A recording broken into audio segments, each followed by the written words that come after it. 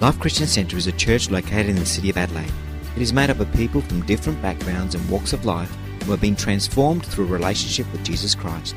For more information, visit us online at www.life-church.com.au. It's a real privilege to have Pastor Danny Guimucci with us this morning. For those that may not know him, he was the founding pastor of Edge Church International, multi-city, multi-site church, and he now oversees a ministry called Pattern Builders. He connects with different churches as a consultant, working with different churches in our city and also the nation and nations of the world. He's a great man of God. Danny and I have been spending some time together in recent months, checking out the latest restaurants, where Danny seems to know all the latest restaurants, and so we've been checking them out and having a good time. But I've always enjoyed my time together with Danny, always learned something. He's a man of prayer, he's a man of the word, he's incredibly sharp and has incredible insight into the word of God, and so always feel encouraged after a time spent with him. And I know you're going to be encouraged today. So would you put a great big welcome, life welcome, put your hands together as he comes to minister the word this morning. Amen. Thank you, Joe. Bless you. Well, good morning, everybody. How are you? Well, good on you. We want your passion, brother. It's so good to be with you, and I do count it a real privilege. It feels like family to me. It is family, and God is a great God to bring us to places where we're united in faith and relationship. It's such a beautiful thing. People are relationally depleted today, and it's great to be part of God's amazing family. You know, people bash the church today, but I'll tell you, it's the hope of the world when we do it right. You know, just a little different from the last service, I just during the worship felt something come to me. I was at Burnside Village yesterday and just waiting for a shop to open, and I'm just sitting there thinking about the many Christians that are all twisted about what's happening with COVID and what's happening with this whole world. And I'm thinking it's so sad because sometimes we use our Bibles as our devotional, but we don't use it as our directional, where it directs us in times like this. And I was just sitting there thinking about prisons. I thought, you know, people feel like they're caged in right now. They feel like they're in a prison. And I'm sitting there and I'm thinking, when Peter was in a prison, he slept. When Paul was in a prison, he sang. And when Joseph was in a prison, he spoke prophetically. And we may be in a prison right now that we think is being created by all kinds of things. And some people think this is the beginning of the mark of the beast. It was 1972 when I was in crowded meetings in church where a speaker got up and he pulled out a bank card. And there were 666 figures there on the bank card, and told everybody that if we got a bank card, we would be taking the mark of the beast. 40 years later, I've still got my bank card. And I show you have. And so there's all these conspiracies and things, and whether true or not, who cares? We have a God that helps us sleep in our prison, which means trust. We have a God that helps us in a world of confusion to speak prophetically. Here's Joseph in a prison, had been receiving dreams from God or received a dream from God, and he hasn't got a clue what's going on in his life. And while he cannot work out what's happening with him, he's interpreting somebody else's dream. I remember one day God challenged me as a leader. He said, what makes you a leader is when you can interpret other people's dreams when you don't know what's going on in your own life. Because we don't trust in my ability. We trust in his revelation from the word that can come even when we're in a mess. I remember being in hospital when I went through my cancer journey, not trying to work out what was going on, and then people would come in. Nurses would come in and I would get to share with them the good news of Jesus. And it didn't make sense while you're interpreting prophetically somebody else's dream, while you can't interpret your own. That's the difference between Christianity and churchianity. There's a big difference between being a church goer, which is great, and I love the fact that I was raised in the church. I went to church 9 months before I was born, so, you know, always in the church. I remember my granddad's testimonies, and boy, I could finish them off because I knew what would happen on a Wednesday night testimony time. But I'm glad that those things were all part of my formation as a person who got to trust God. But it wasn't just the attending that made that happen. It was the getting to know God for myself. As a young man at the age of 11 for the first time, 14 and then 18 and at youth camps, where somehow a personal connection with God took place that's carried me through every storm. And like Paul and Silas in that prison, we can praise in the midst of the storm, in the midst of the restriction. You notice they never blamed anybody. Paul and Silas in a prison never ever said, why did this happen? This shouldn't have happened. Because we think as Christians that things shouldn't happen to us because we're doing the right thing. But as I look at my Bible, some pretty crazy stuff happened to people that were doing the right thing. Because our faith is not based on circumstances. It's based on who He is. And we can praise in our prison. We can prophesy in our prison. And we can have peace in our prison. And for me, that's what I really am worried about at the moment, about people in churches. There are churches splitting right now over COVID. And what pastors should be saying from the platform. But my prayer today is that we go back to the code of conduct, the Word of God, and realize no matter what, try telling the Christians in China right now, in the underground church, right now the Chinese government will give $20,000 to everybody that can dob a Christian in. And those Christians are growing in places of persecution. Now, I'm not trying to be negative or pessimistic because I don't like pain. I don't like pain and I want an easy life. But sometimes we're praying for God to send revival. And I want to tell you, if it comes the way the Bible shows it, it will be a very different world than the one we have now. And it won't be just because we are church attenders, but it's because we are Christ resemblers. And we represent who He is. And so this morning, the power of the church, I think our best days are ahead of us. I think the church is going to see a new harvest. Last time I preached here, I talked about how I felt God showed me that through COVID, there'd be church leavers, there'd be church cleavers. Some people that will leave the church and go, I don't need the church, I just go online. There are 7 false teachers in the New Testament that are going to be let loose in the last days. And if we're not under proper Bible teaching from people who love us and will give an account for our soul, we could be led up any kind of garden path. But you know what? God right now is bringing His pattern back to the church, not to hurt the church, but to heal the church, not to bash the church, but to build the church, because we should be enjoying the freedom of our faith no matter what the circumstances. In the loss of a son, in the loss of a broken son, on a cancer journey, I was told last week by some doctors that I may have immunotherapy for the rest of my life, and I walked out. I was a bit sad, of course, we're human. But I walked out and I go, my days are numbered. God knows my days. I'm going to live every day as if I'm here forever and I'm ready to go tonight. And I want to tell you, as Christians, if we get hold of that kind of posture, nothing can happen to us that can discourage our faith. But what God is trying to do right now is some people are leaving the church. Some people are cleaving. They want the programs of old. They want everything that we used to have before COVID. Some things God doesn't want us to have anymore because He's trying to get a church that knows how to gather and knows how to scatter. And so in the early church, in the book of Acts, they gathered daily. I was saying to someone the other day, I said, the early church did life together and a church was birthed.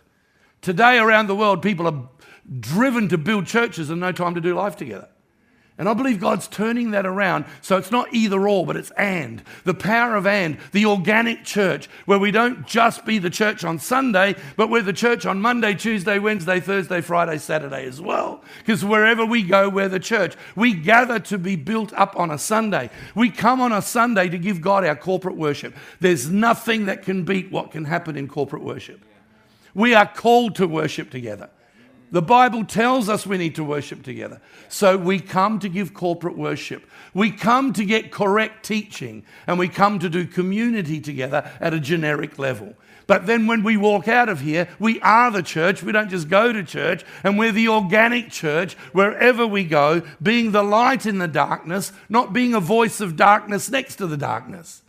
So many Christians or churchians getting twisted over COVID, getting twisted over this when the world is waiting for someone to give them good news. And we're the ones that are called by God to gather and scatter with good news. In Hebrews 10:25, and let us not neglect our meeting together, as some people do, but encourage one another, especially now that the day of his return is drawing near. The early church gathered regularly, but it also scattered. In Acts 8, chapter 4, it says, everywhere they went after the persecution. What we do is we get into the conspiracy theories, but what the early church did was persecute us, we'll keep preaching the gospel. Persecute us, and everywhere we go, we'll bring the good news. I meet with 6 business guys every Friday who don't go to church. And we meet together and they start throwing questions at me. I've started opening the scriptures and say, you read it and tell me what you think. The other day, I said to 6 of them that were sitting there, I said, let's go to the 10 Commandments and let me read you the last 6. Can you imagine if there's no God? There's no God at all. But everybody on the planet lived according to these last 6 commandments. About not committing murder, honour your mother and father, don't take your neighbour's wife or his possessions. And I read them. I said, if everybody in Australia lived by these boundaries, what kind of Australia would we have? And I won't tell you the language they used, but they said, yeah, that's true. Our country's messed up. I said, now, can you imagine if we had a God that gives us the first 4 commandments and empowers us to live that? What kind of a world would I have? They go, oh, this makes sense. I took them to Romans chapter 1, and I got some guy to read Romans chapter 1 about people loving nature, hugging trees, hugging whales, hugging snails, and killing the babies before they're born. And I said, now, have a look here. Is this a description of the world we're living in? I took him to Timothy, and I said, read this bit about in the last days. So you tell me. I got them telling me what they were getting from the scripture. And in that, they go, well, where's the hope? And I said, we've got to get back to God's pattern. We've got to get back to the God who created us. And it's created such conversation that now every Friday morning I get a text from one of them and he goes, you coming today? You coming today? And you know what? That's church. That's me being the church. It's not the whole fullness of what it is to be church, but that's church in the scatter. Because I do church in the gather. If I didn't do church in the gather properly, I would be all over the shop doing church in the scatter. That's why this deconstruction stuff that's going on about I'm deconstructing my life. Imagine if you pulled every bit of furniture out your house and threw it out, threw all your clothes out, and you're standing naked in your house with no furniture or anything around you and go, I've deconstructed my life. And what are you going to put on? What are you going to construct? Because we're not just called to deconstruct. I'm all for getting rid of stuff that doesn't work. But let me tell you, Jesus said, I'll build my church and the gates of hell shall not prevail against it. And I want to be on board with that building program in Jesus' name. There is no doubt that the Holy Spirit is wanting to bring clarity right now to the church on how to be the church. So we don't just become church goers, which is great. I don't want to come across like I'm anti-church going because we need to be in church. I'm trying to say that all the way along. We've got to be in fellowship. But it's got to be more than that. We've got to be more than just church goers. We've got to be Christ followers. And that's where the power is. Right now, there's a lot of confusion. There's a lot of demonic forces around our planet. Even the elect are being confused. I read an article 2 days ago. I'm sorry to be so crude, but it's in a Christian magazine 2 days ago where a lady who's an actress in a porn show has started a church with her husband because they're starting a church for sinners by sinners and saying that God accepts us the way we are. This whole thing about grace, that we're saved by grace. I'd love to meet this lady. I mean, she sounds like a very nice lady, Grace. But anyway, we're saved by grace, but we're not saved by grace to have an excuse to do whatever we want. We're saved by grace for good works, not by good works, for good works, because Jesus wants us to be his representatives on the earth. And this is a time to be alert spiritually. And God is bringing, let me prophesy this morning, God is bringing a revival of truth back to the church. We're about to see a revival of truth. In 1 Corinthians 2:14, it says, but people who aren't spiritual can't receive these truths from God's Spirit. It all sounds foolish to them, and they can't understand it, for only those who are spiritual can understand what the Spirit means. Ephesians 5:14, for the light makes everything visible. This is why it is said, awake, O sleeper, rise up from the dead, and Christ will give you light. About 4 days ago, I wrote a message on why revival's not coming. Now, you've got to hear me out. I mean, it's a play with words. But sometimes we ask God to do what he's told us to do. We're asking God to revive us when we don't position ourselves to be revived. Revival's not for the world. Revival's for the church. And the fruit of revival will benefit the world. And I believe God is calling the church back to divine unity. He's bringing the prayer that Jesus prayed before he went to the cross, that we may be one. You know, it's interesting that Jesus brings a report to the Father. He says, those whom you've given me, I kept. I gave them your word. And as you sent me, I sent them. But now I pray. Jesus had to pray to the Father. It wasn't a report, it was a request that we would become one. We want the miracles of the New Testament, but we don't want the togetherness of the New Testament. We can't have the power of the New Testament without the purpose and pattern of the New Testament. And so today, just for a few minutes, and I pray it will encourage you, is I want to be more than just a churchgoer. I want to be a Christ follower. The name Christian was first mentioned in Acts 11:26. It was at Antioch that the believers were first called Christian. Unbelievers calling the believers Christian. May that day come. May that day come where the unbelievers in our community go, these are true Christians. These are the people that really follow their God. Because all we hear today is, if he's a Christian, why that? If he's a Christian, why that? Now, obviously, it's not Jesus that they're talking about. It's people who are human and make mistakes. But we must take some credit as the church for sometimes being Sunday church and not Monday church in our community. And I believe God is bringing a move about to take us to a place of being true, not just churchgoers, but Christ followers. As just a churchgoer, we can tend to become too inward looking. The church doesn't do it for me anymore. They used to use me in that department. They don't use me anymore. I used to be able to do that on the stage, but I can't do that anymore. I hear about it every week. I'm dealing with churches every week, and I thought, oh God, if we could get past this. If only we could get past this. As Christ followers, we become more outward looking. The minute you have a revelation of who Jesus is, you want to give yourself away. You want to give yourself to others because you're not just inward looking, you're outward looking. As just a churchgoer, we can look for personal outcomes. But as Christ followers, we look for purpose outcomes. I sat with one of these men on last Friday who is a German man who owns a big engineering company here in Adelaide. And he goes, you know, Danny, possessions don't make me happy. I mean, he's really rich. He goes, things don't make me happy. He goes, I've got to have a purpose. So I took him to Genesis and I showed him when God took Adam and showed him the river Pishon and showed him the river Havilah and said, that's where the gold is. And that's where all the stones are. He goes, but don't worry about that. That's guaranteed. Let me put you in the garden and give you a purpose.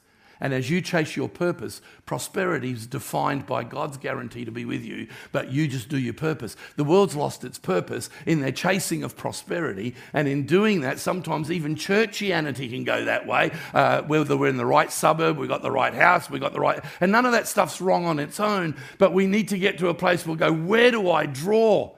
Where do I draw my strength from? Where do I draw my purpose from?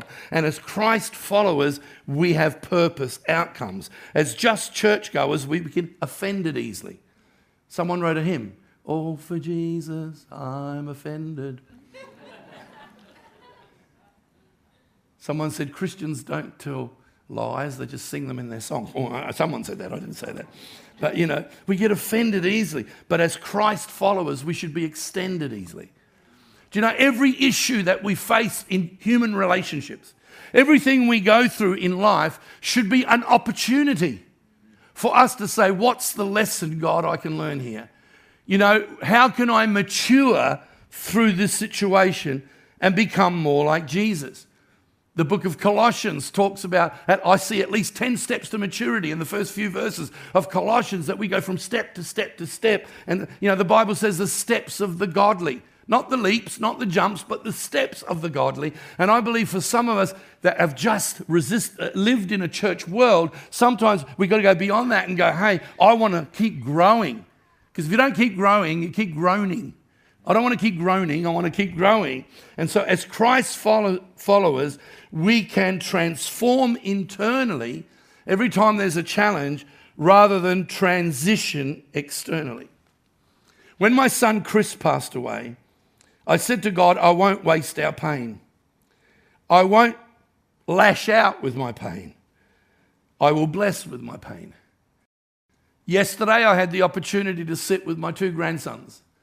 One's about to turn 20 in December, and Elijah, who's about 15 now, nearly 16.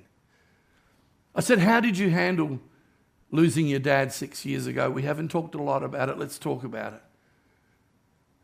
And my eldest grandson pulled out his phone and started showing me the things that God had showed him through his pain. And I was able to sit there, and I can't help myself. I know it's an Italian thing too and a personality thing, but I just started bawling. So these kids could have turned to drugs. They could have walked away from God. Why did God take our father? It's amazing the fear at the beginning I had of where they could end up.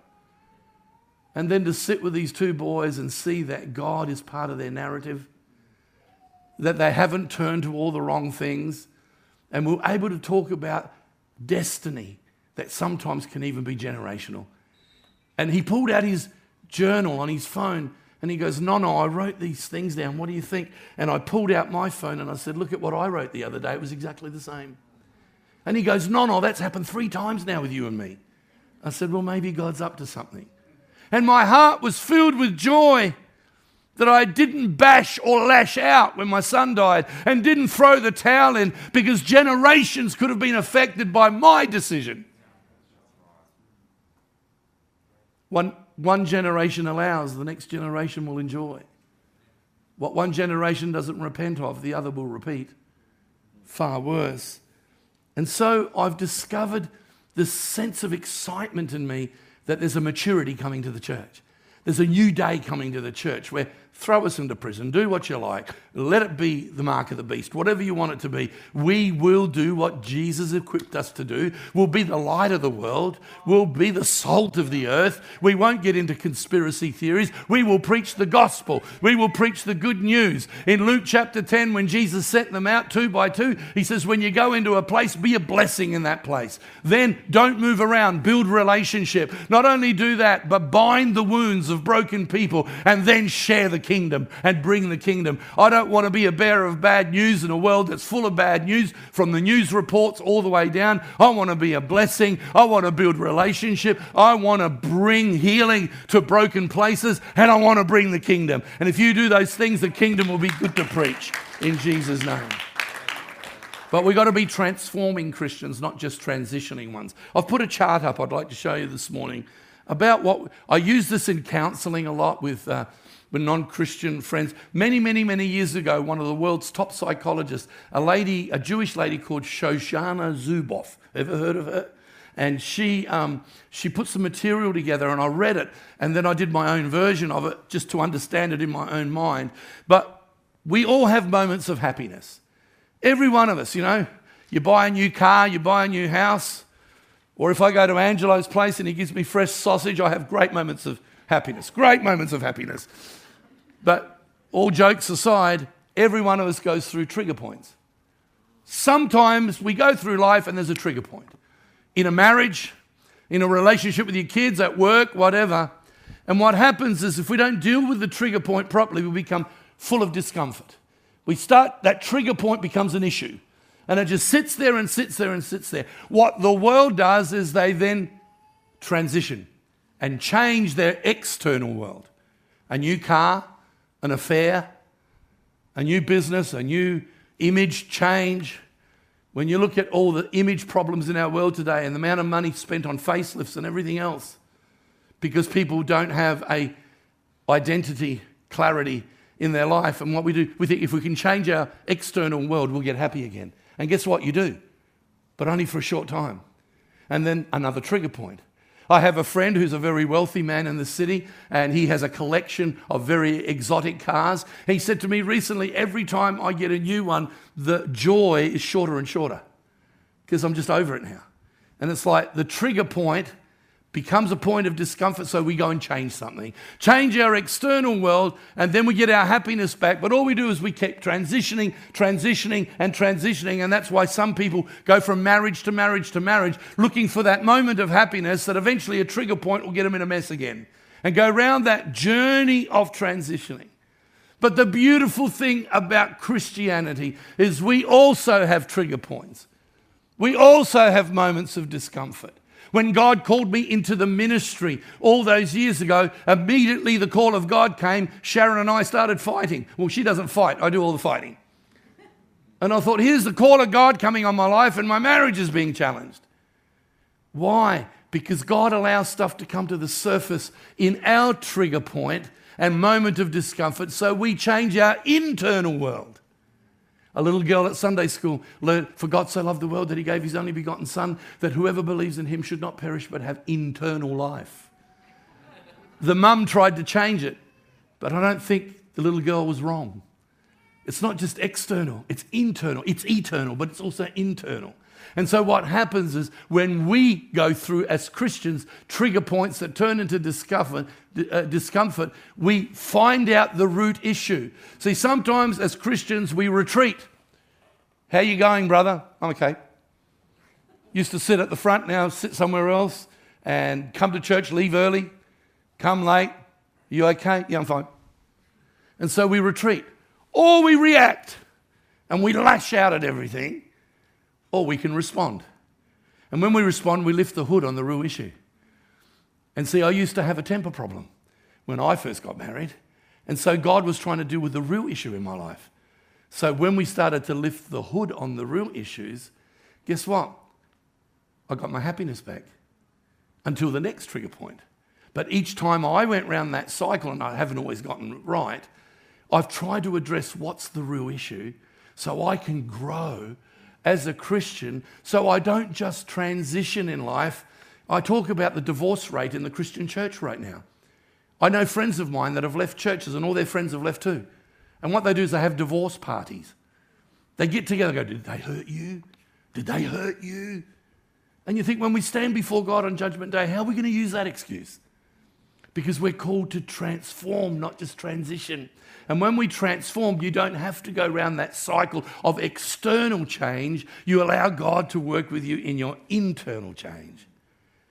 I'd like to grow. I want to be a different Danny next year and the year after. I don't want to be the same person. And people that have judged me, even this morning, someone came up to me after the first time, says, you've changed so much. Someone said to me this morning, you're not as full of yourself anymore. Yeah, that's okay. It's fine. But I thought, you know what? Part of me wanted to say, I'm not full of myself. But maybe I was. Sometimes we're the last to find out. But I'm telling you, I transformed. I have transformed. It was someone visiting, not from your church, okay? So get that right this morning. It was just somebody visiting that hadn't seen me for a long time. I'm sure Joseph was full of himself when he got that dream, you know. But a few lessons down the track, he was very humble.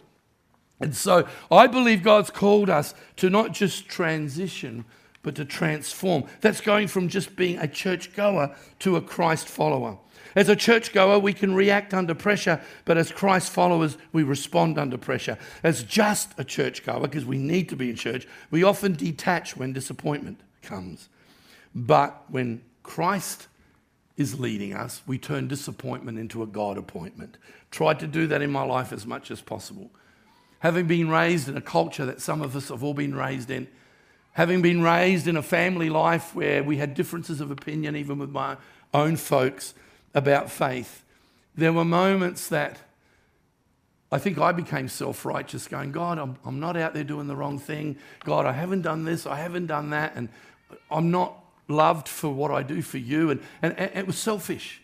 And I realized that, you know, it was an important thing for me not to live by feelings, but to live by faith.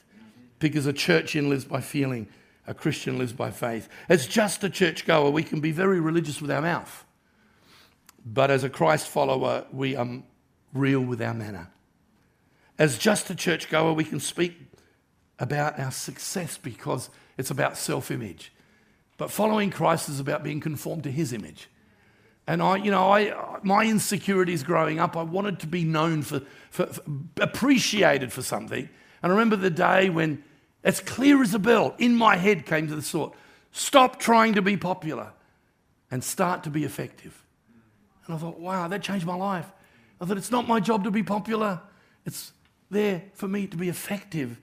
As just a churchgoer, we can seek to have a self-image, but as a Christ follower, we seek to be fruitful and conform to his image. As just a churchgoer, we can see the needs of others as obstacles, but as a Christ follower, we see the needs of others as opportunity. I want to see the needs of others as opportunity.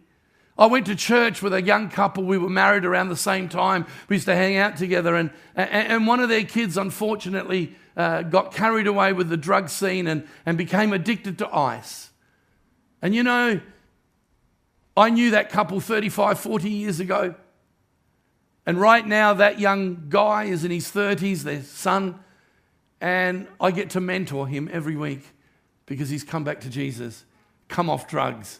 And every week we sit together and study the scriptures together. And I look at that kid and I think, I'm glad to, and I'm not being self-servant in saying this, but I'm glad I'm not just a churchgoer. I'm glad I'm a Christ follower because I can make a difference everywhere I go. And it's authentic and it's real and it's not religious. It's real. As just a churchgoer, we can be committed to friends at church.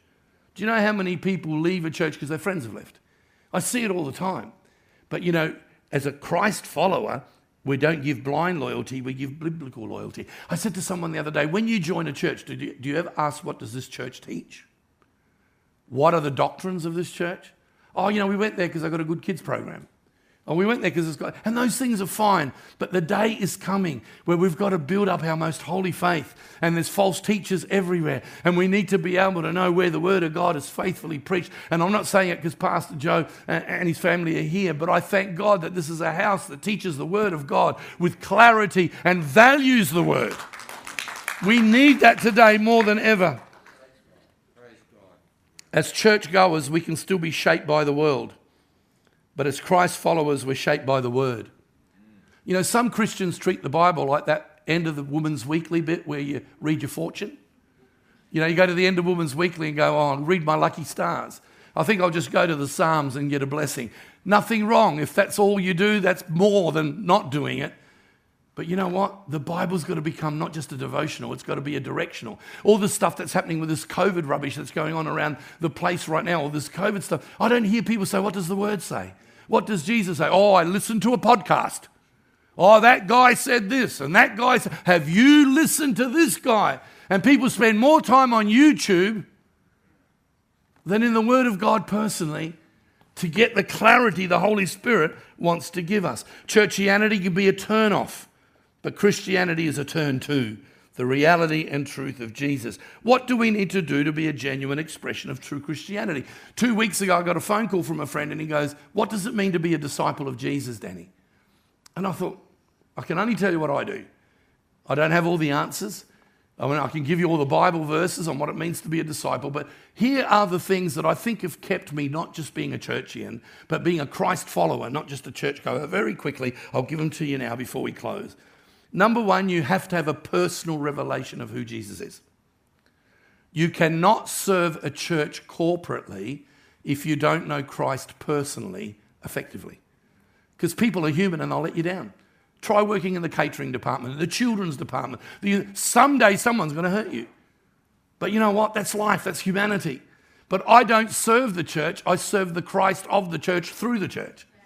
Of course I serve the church, but I serve the Christ of the church because he's never going to get it wrong and he's never going to let us down. You need a personal relationship. I prefer to ask people, are you walking with Jesus, not do you go to church?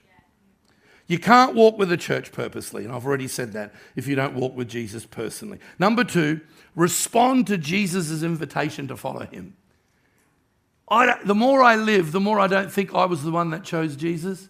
I think he chose me. I think the more I live as he comes and knocks on the door of our heart. You notice in Revelation 3:20 says, behold, I stand at the door and knock. If anyone hears my knock, no. If anyone hears my voice. See, a lot of people are listening to a lot of knocking that's going on around the place. And they don't know who it is that's knocking on the door. But when Jesus knocks on the door of our heart, we need to hear his voice. And when we hear his voice, there's a clarity that comes because we respond to following Jesus' invitation to follow him. Number 3, respect God's word as a directional, not a devotional only. In other words, the Bible is the code of conduct. Nobody's saying anymore, what does the Bible say?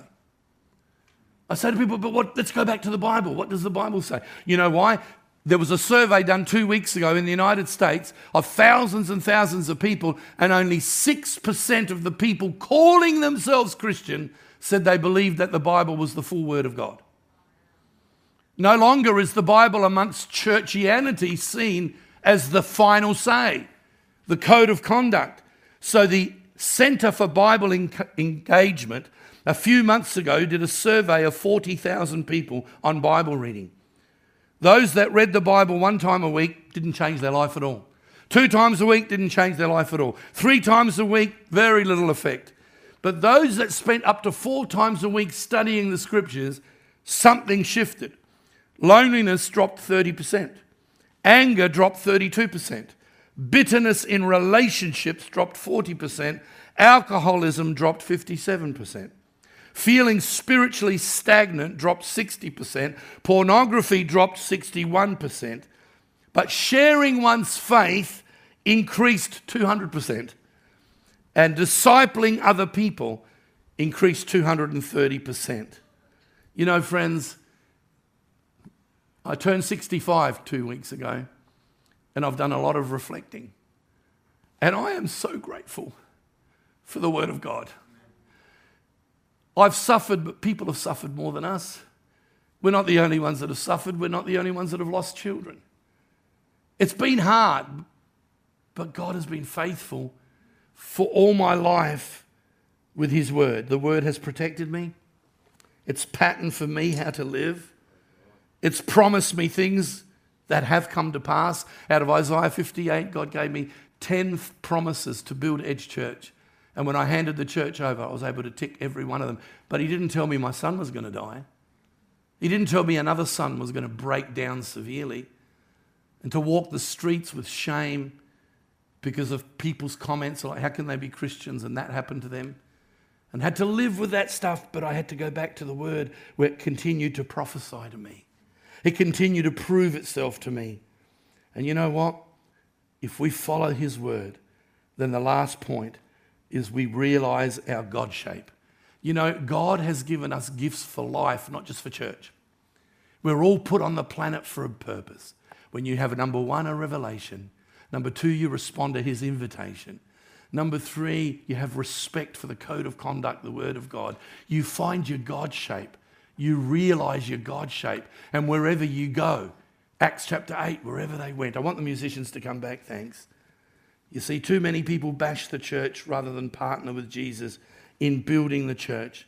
Let's rise and build together.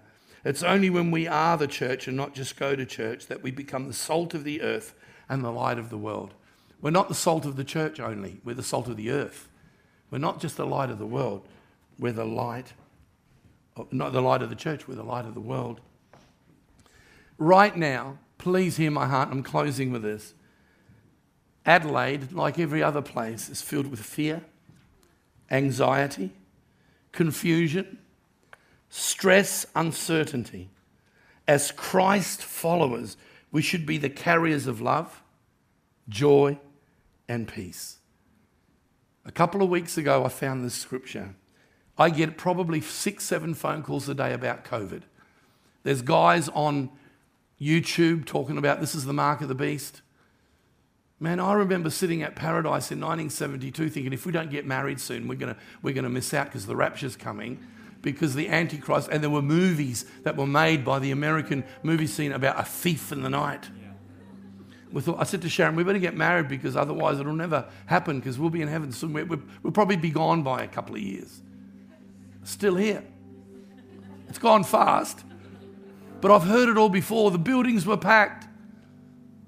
The number on your head and the number on your... Who cares if we're walking with Jesus and we're not told to preach on things we're not sure of? Because we're meant to be preachers of truth, not preachers of what might be. We're called to preach the good news, the gospel. And so I found the scripture I want to leave you with. Isaiah chapter 8, verse 11 and 12. The Lord has given me a strong warning, not a suggestion, a strong warning not to think like everyone else does. He said, don't call everything a conspiracy like they do. And don't live in dread of what frightens them. Make the Lord of heaven's armies holy in your life. He is the one you should fear. He is the one who should make you tremble. And of course, that fear and tremble is not fear of God or being scared, but it's the respect and honor. Isaiah was confused. The people of Israel were not responding to God. And God says, hey, Isaiah, don't you worry about what happens. I've got you. You've got me. Make me your hope. Don't listen to conspiracies.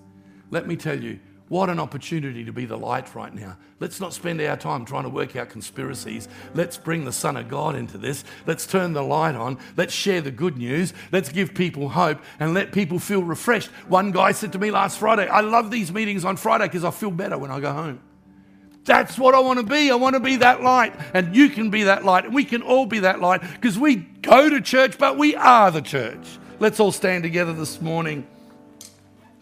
And I believe the seed that God wants me to plant today is a seed of new joy, of hope, of resurrection, anointing and power that says, hey, throw us into prison, we'll sleep. We'll rest. We'll trust God. Throw us into prison, we'll praise and have a faith posture. Throw us into prison and we'll prophesy hope and we'll prophesy dreams for people and we will not be this negative, unbiblical pattern of Christianity because it's churchianity. Father, this morning we thank you so much for the day we're living in. Lord, you caused us to be born at the right time to be alive in this time. And Lord, you chose us to be your mouthpiece in this time. So Father, help us, Lord, not to waste it. But help us, Lord, to be a encouragement, a fresh drink of water, a refreshing river to people. Father, I pray for this wonderful family that even this week when people start talking about this stuff at work or whatever, that you drop a seed of hope in our hearts to bring to people. Father, give us some gifts today that we can give away this week to make other people's lives better and happier and healthier. Lord, today, if there's anyone here that's disconnected from you, I just pray with all my heart that they'll find you, that they'll connect with you. Father, I pray that you'll come and open our eyes to see who you are if we don't know you today. If we've been hurt in church world, I pray that you'll bring healing to people in Jesus' name. While every head's bowed and eye closed, I know I've gone just a little over, I'll be real quick. While every head, and I didn't do this in the first service, but I feel strongly that there are some of you here this morning and you feel like you're on that cycle of going from transition to transition and you're not feeling any peace and you feel like you've gone this merry-go-round. And this morning, God wants to encourage you that that can stop and you can start a new journey of transforming, not just transitioning. And while every head's bowed and every eye closed, I'd love to pray for you. I've been on that journey. It's nothing to be embarrassed about. We often go on those journeys. But I'd like to pray with you with every head bowed and every eye closed. And you'd like prayer to get off that merry-go-round. I'd like you to slip up your hand wherever you are. I'll see it. You can put it down again.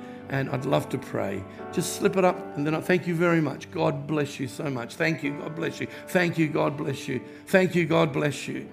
Thank you. God bless you. There's enough hands. You don't need to put them up anymore. I just want to make sure I heard right. But Father, this morning I just pray for our brothers and sisters that have raised their hand. Father, let something supernatural happen this week where you bring clarity to their hearts and minds to know that they can get off that merry-go-round and a journey of transforming can begin that'll bring great joy to their lives. Thank you, Father, today for this opportunity together.